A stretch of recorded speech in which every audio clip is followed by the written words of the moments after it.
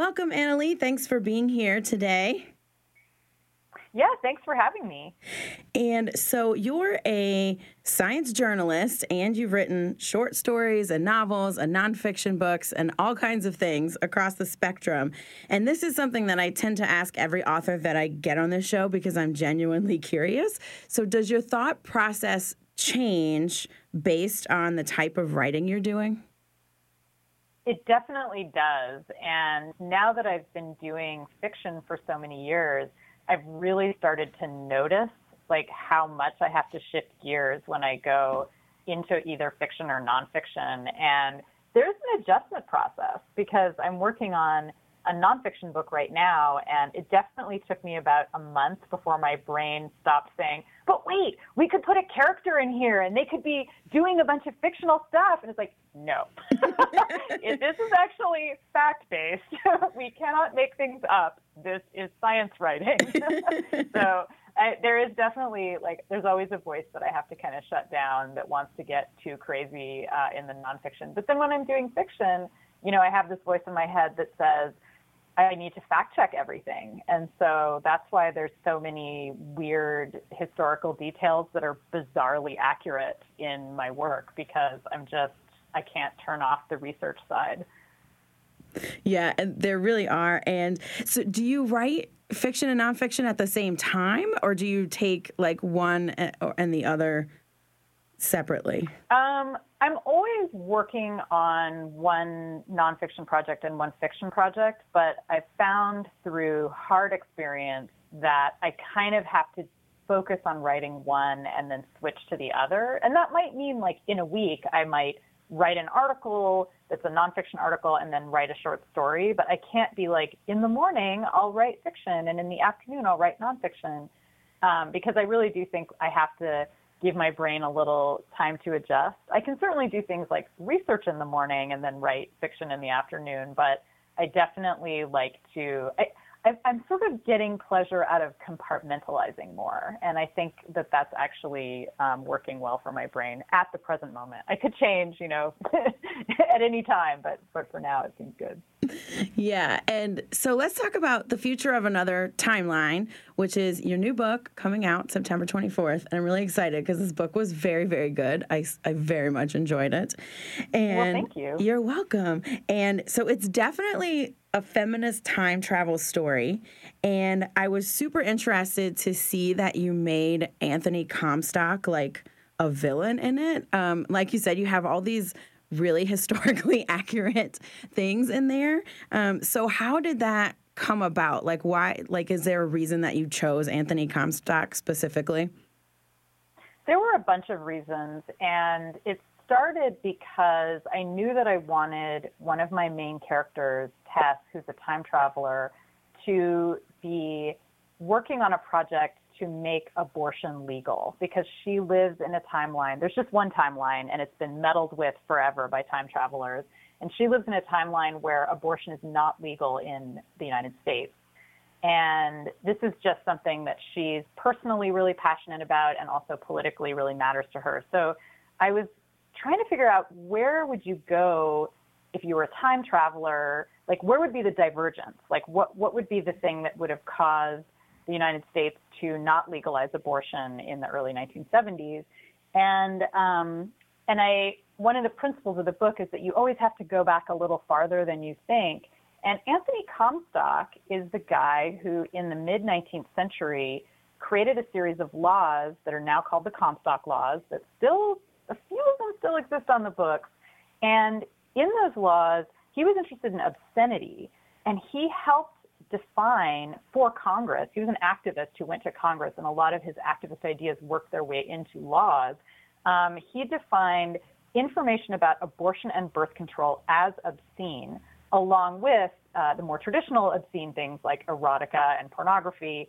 And so that, for him and for his activist followers in the YMCA, which he was very involved with, and the YMCA used to be, in the 19th century, a litigation organization. They were activists who were promoting morality and promoting the subjugation of women. And they pushed this idea that it is as obscene to teach women birth control as it is to pass around French postcards. and they became alighted in the public mind. And those laws were in place in many parts of the United States until the 1970s.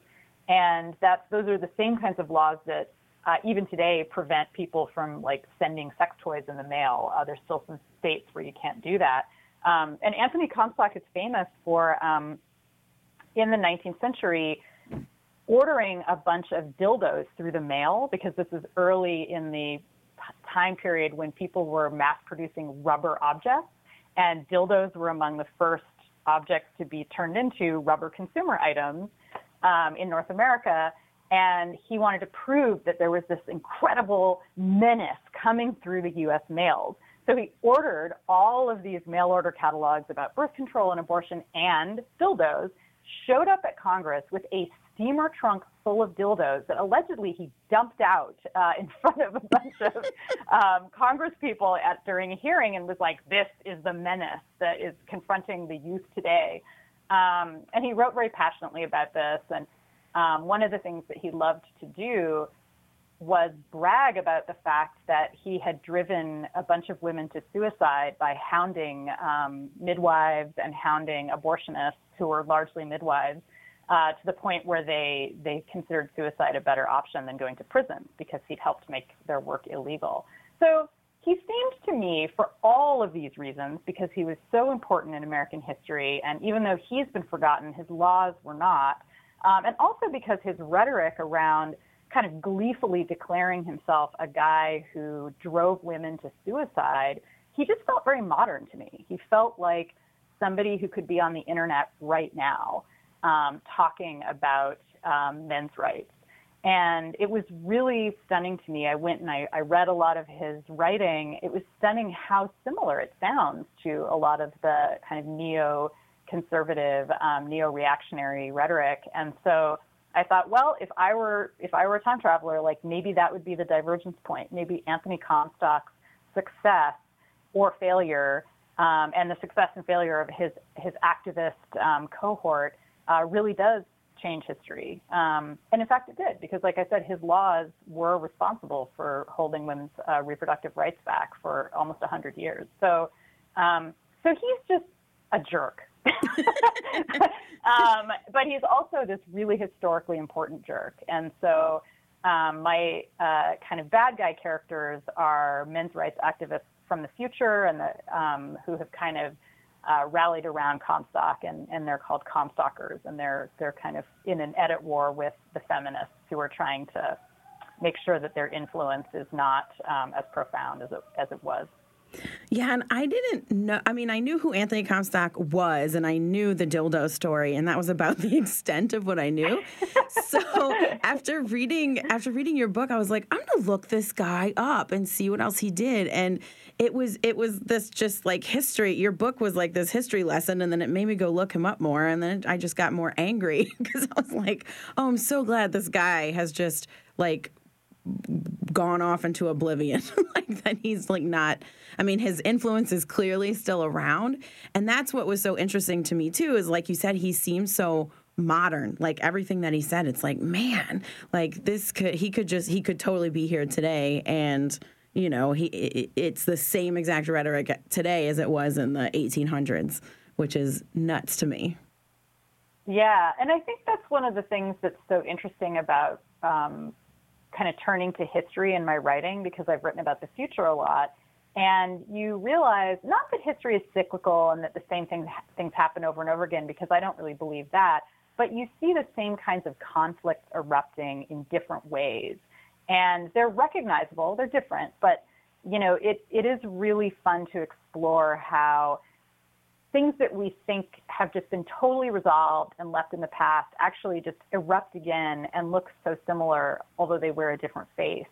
And so that was what was so fun, is like going back to the 19th century and not just finding Anthony Comstock, but finding all of these feminists and sex-positive activists there who were fighting him in our timeline in real life, but also in the book. And so there's always that hopeful moment of looking back into history and saying, like, you know, yeah, there were jerks, but there were also people fighting the jerks. And even when they won, like, there was a huge resistance, and that resistance also persisted into the present. Absolutely. And that was my other question, because you do have all of these like other sort of historical people in the book as well. So I wanted to know if you found the people first, or if you had the story first and then found the people to put into it. That's a really good question. It kind of varies because I've hated Anthony Comstock for a really long time. So I've been thinking about him, and I'm not the only one. I mean, there's definitely, he's been a bad guy in Marge Piercy's work, and he's a bad guy in a video game, I recently learned. So he's around. But as I was writing, I was researching feminists in the 19th century. And so I came across the work of Ida Craddock, who is one of the women that Anthony Comstock did drive to suicide. And she was a spiritualist in Chicago and an activist for women's reproductive health, for the idea of just women having sexual pleasure. She wrote a lot of pamphlets where she just taught women about the clitoris and stuff like that. And eventually Anthony Comstock arrested her for, teaching women about birth control, basically. And so she isn't a character in the book, but there is a character who's kind of loosely based on her. And there were a lot of other characters who kind of came into focus as I researched more about Chicago, like Lucy Parsons, who is a anarchist who founded the IWW, which was an enormously important leftist group, the labor group. And she's also been kind of forgotten historically, even though at the time she was, in the late 19th century, she was one of the most famous speakers on the lecture circuit. And she was mixed race. She was partly African American, and she always, was kind of the only woman in a leadership position in a lot of different labor organizations and was a real hero. And she did, in fact, get into a bunch of fights with other socialists at the time that I talk about in the book. And so it was really fun, again, like just sort of, she shows up in the book and kind of delivers this amazing speech, and part of which was taken from actual speeches that she gave. And some of it I just made up because we don't have a lot of her speeches. And so, it was a little bit of research and a little bit of kind of already having this burning desire to talk about the politics in the late 19th century. Yeah, she was another person that I looked up because I was like, was this person real? I had never heard of her. Real. And I was like, she was totally real. This is amazing. But you're right. Yeah. There's not a whole lot I could even find about her. And so I was like, this is really sad. There's a really great biography of Lucy Parsons that came out a few years ago that I would highly recommend. And I cite it in the notes at the end of the book. Yeah. And that's really great. And I think that, also a lot of the belly dancers that I talk about at the World's Fair, they're also people who have we barely know anything about them, but, there are some historical documents. And so I kind of invented a lot of characters there. Yeah, and let's talk about your two main characters who are also really interesting. One of them is like a riot girl teen punk in the 90s that I really very much identified with, even though I did not live in California. I'm sure many people reading this, if you were that person in the 90s, would very much identify with her. And then you have an adult woman who travels throughout time fighting the men's rights activists, as you said before. So where did these main characters come from? So the character of Beth, who is the riot girl in the 1990s, is very much from my own experiences growing up. And she lives in Irvine, California, which is where I grew up. And she does a lot of the things that my friends and I did there. And the sections in Irvine are extremely meticulously recreated. So I have talked to a couple of people who also grew up in Irvine who were kind of freaked out by how accurate it was. So all of the places are real, and were there. And actually a lot of the personal stuff that Beth is dealing with, she's dealing with a really abusive father. And I had a very abusive father who it's not an exact copy. I mean, it's fiction. But I took a lot of those scenes, and he's an abuser who's a gaslighter. Like, that's what he really thrives on, is kind of manipulating people. And so a lot of the sections about Beth are about kind of just how men try to make women feel crazy, and try to control them. And that kind of fits in nicely with what's happening to Tess as a time traveler, because she's trying to rescue histories that men pretend haven't happened. And so a lot of the kind of crisscrossing of Tess and Beth's stories is, one is trying to kind of rebuild a personal history, and one is about trying to rescue women's history more generally, and trying to, find out what really happened to women in history. And so Tess is an academic. She's a geologist, and she's working with these time machines that no one really understands, because they were discovered in rock, which is why geologists study them, because they were found in this ancient shield rock.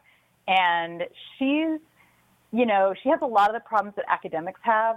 She's got to get funding. She's got to get access to the time machine, because there's only really one. There's like 5 time machines, and there's really only one that's local to her. And so she has to kind of jockey for time on this time machine. And she's trying to do real scientific work, but she's also got this kind of subversive agenda. And so she and Beth, their paths keep crossing, and part of the fun of the book is figuring out what's their connection, and why does Tess care so much about what's happening to Beth, and also what does Beth think about Tess showing up in her life and saying stuff to her about what she should do.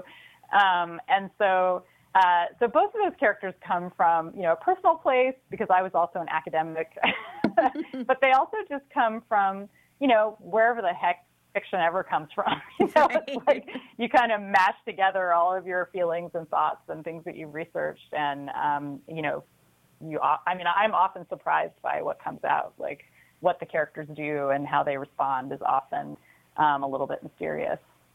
Definitely. And did you have like the idea of the book first, or did the characters come first? Like, how did it all start in your head? It started with this idea that I've actually had for a really long time, which was I always knew I wanted to write an alternate history about the United States where abortion was illegal.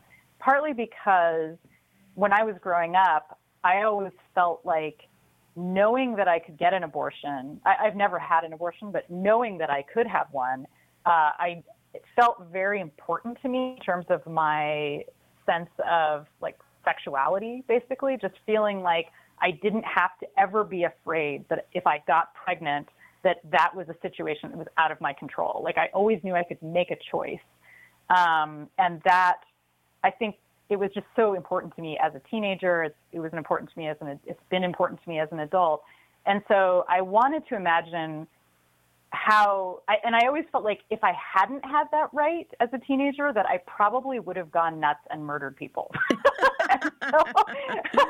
Sorry, that's where it takes like a left-hand turn right. into total fiction. So like there's a serious side to it, but there's also, and this is what we see happening. This is not a spoiler. Beth's best friend, Lizzie, in the book, starts murdering guys who are rapists and creepers. And she's doing it because she feels like it's a kind of riot girl liberation type of thing. And partly she feels that need, that desperation, because women's reproductive rights aren't being protected. And so to protect themselves, women kind of have to become Batman, vigilantes who are kind of slaying the bad guy. And so that's kind of where it came from, was thinking about that question. And then that's how I got the character Beth. And then I was like, oh, well, why is it an alternate timeline? Oh, obviously time travel. So that happened, and that was the hardest part because time travel is the hardest thing to write, and I will never do it again. And it was, I'm glad I did it, but it's incredibly difficult. It's like I think it's the hardest kind of plot to do. And I know for sure there are plot holes in the book still, as many of them as I plugged. And believe me, there were so many plot holes that I plugged. And then there's still like, people will read it and they'll be like, but what about this? And I'm like, it's so hard. Yeah, I can only imagine because you go back and forth through time so much throughout the book. And that was another question I had. Did you, like in your writing process, did you write like each timeline out and then go back and break it up for the book? Or did it just kind of come as it came? How did that go for you? So I knew from the beginning that there were certain things that I wanted to do to the timeline. So I knew there was one timeline, and I knew that timeline would change because I wanted my characters to have, I wanted my characters' hard work to pay off. So I knew that was going to happen. And but along the way, different things happen, and there's all these ways that the timeline in the book is different from our timeline. And I did write out kind of a long description of what it would be like. And then I kind of drew a couple of different timelines and kind of figured out how these characters would be traveling back and forth in time, but not like meeting each other, or like how would they not meet each other, or what would it mean if they did meet each other, and like how would they like if they change the past, what would that mean for their relationships in the present? And like there's all these questions that are really complicated. And so especially when you have one timeline, like if you have multiple timelines, yay, you can do whatever the heck you want. But with one timeline, there was a lot of notebooks full of scribbles. I just had in my head like Doc from Back to the Future when he writes that timeline and then he's like, oh, it goes off this way. It goes off. But it's like all the same. I'm like, oh my gosh. I was like, I wonder if Annalee had like a whiteboard that you were like just writing timeline stuff on. Pretty much. It was in a notebook, but yeah. And I mean, Back to the Future was actually a little bit my model for how to do this because I like the way that time travel works in that series, because they actually do change the timeline and they kind of mess around with things, and like it's a fun template. Definitely. And so let's talk about the time machines in this book, because it was really interesting to me. You mentioned them earlier, how they find them in rock and geologists study them. And it was really interesting to me that the way that they work, both just like scientifically, even though it's like not real, I was really interested, but also the way that they work in your story and like how the characters travel through them. So can you tell us a little bit about that too, and where that idea came from? So I really wanted to have scientifically accurate time travel because I'm a science journalist, and talked to a couple of physicists who said, no, that's not possible. So I was like, okay, fine. So time machines are not real, but what we can do is imagine if they were real, how scientists would treat them. And I wanted the time machines to be things that were part of discovery science, which is like biology or astronomy, where there's stuff out there in the world that exists and we don't understand how it works. And so we're just desperately, as scientists and people who are interested in science, trying to figure them out as we go along, like as we use them. Like we're trying to figure out our bodies and medicine for our bodies, even as we're using our bodies, that kind of thing. So that's what's happening with these time machines. Ancient people discover the first time machine in Jordan at a city that is in our timeline called Petra. And people discover it thousands of years ago, just the way, ancient Egyptians and, ancient indigenous people were discovering astronomy. So it's a very early moment in science, and they're kind of like, we don't know what these are. They're probably some kind of spiritual thing. And so people have been using these time machines, thinking of them as magic, and then later thinking of them as science.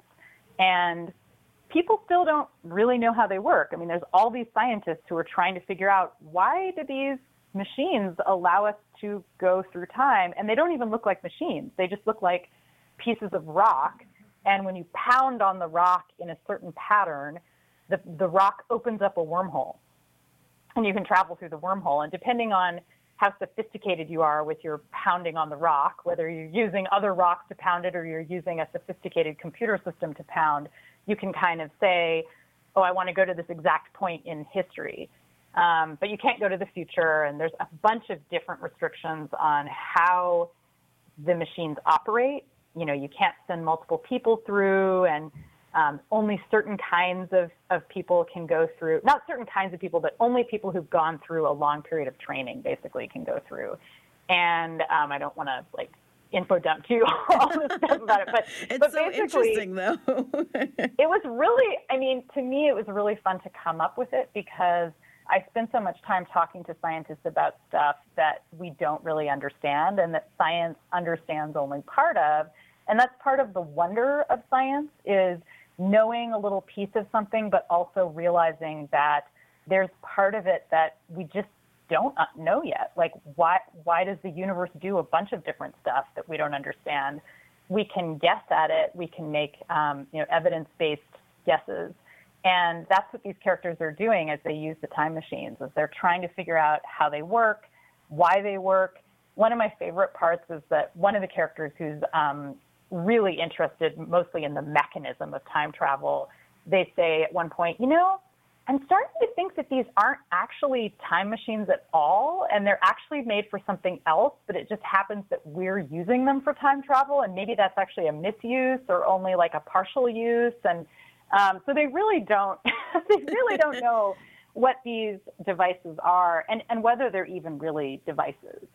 And so it's really, that whole part of the book is really just me kind of writing a love letter to discovery science and what it means to be working on scientific questions that have no answer yet, and may never have an answer in our lifetime. And so they are able to do all of the typical timey-wimey stuff that the Doctor can do in Doctor Who, but at the same time, they're dealing with a technology that they just don't understand and can barely describe. So there's definitely a sense of wonder there, and definitely a sense of frustration for the scientists. But they're still trying to change history, even though they're not really sure what they're doing, and they're not really sure how history works. It's all true. They're very unsure. And that was one thing that I liked about it, is that it was an adult book. Like, there are adults in this book who don't exactly know what they're doing. And that was really refreshing to me, because I feel like in all these books, it's the adults like have to know what they're doing, or else I don't know. So it was just cool to see, to be like, yeah, these people don't really know what they're doing, but they're gonna try their hardest to do what they want to do anyway. And that was cool.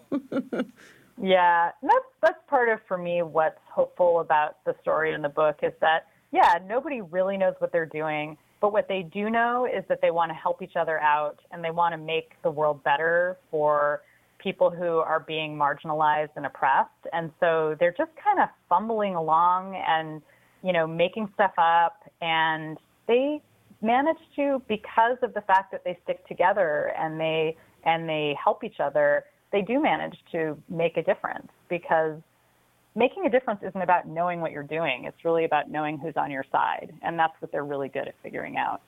Absolutely. And so even though I could keep talking to you forever about this book, because I have so many more questions, we are running out of time. So can you tell our listeners where they can find you and your work if they want to see or hear more from you? Sure. So you can always find me on Twitter. I'm at Annalee N on Twitter. And my book will be out in late September, and I'll be on book tour from September 24th through October 11th. I'm going to 14 different places, and you can find out where I'm going on my tour and find out more about me on my website, which is AnnaleeNewitz.com. Awesome. Thank you so much for talking to me today. This was wonderful.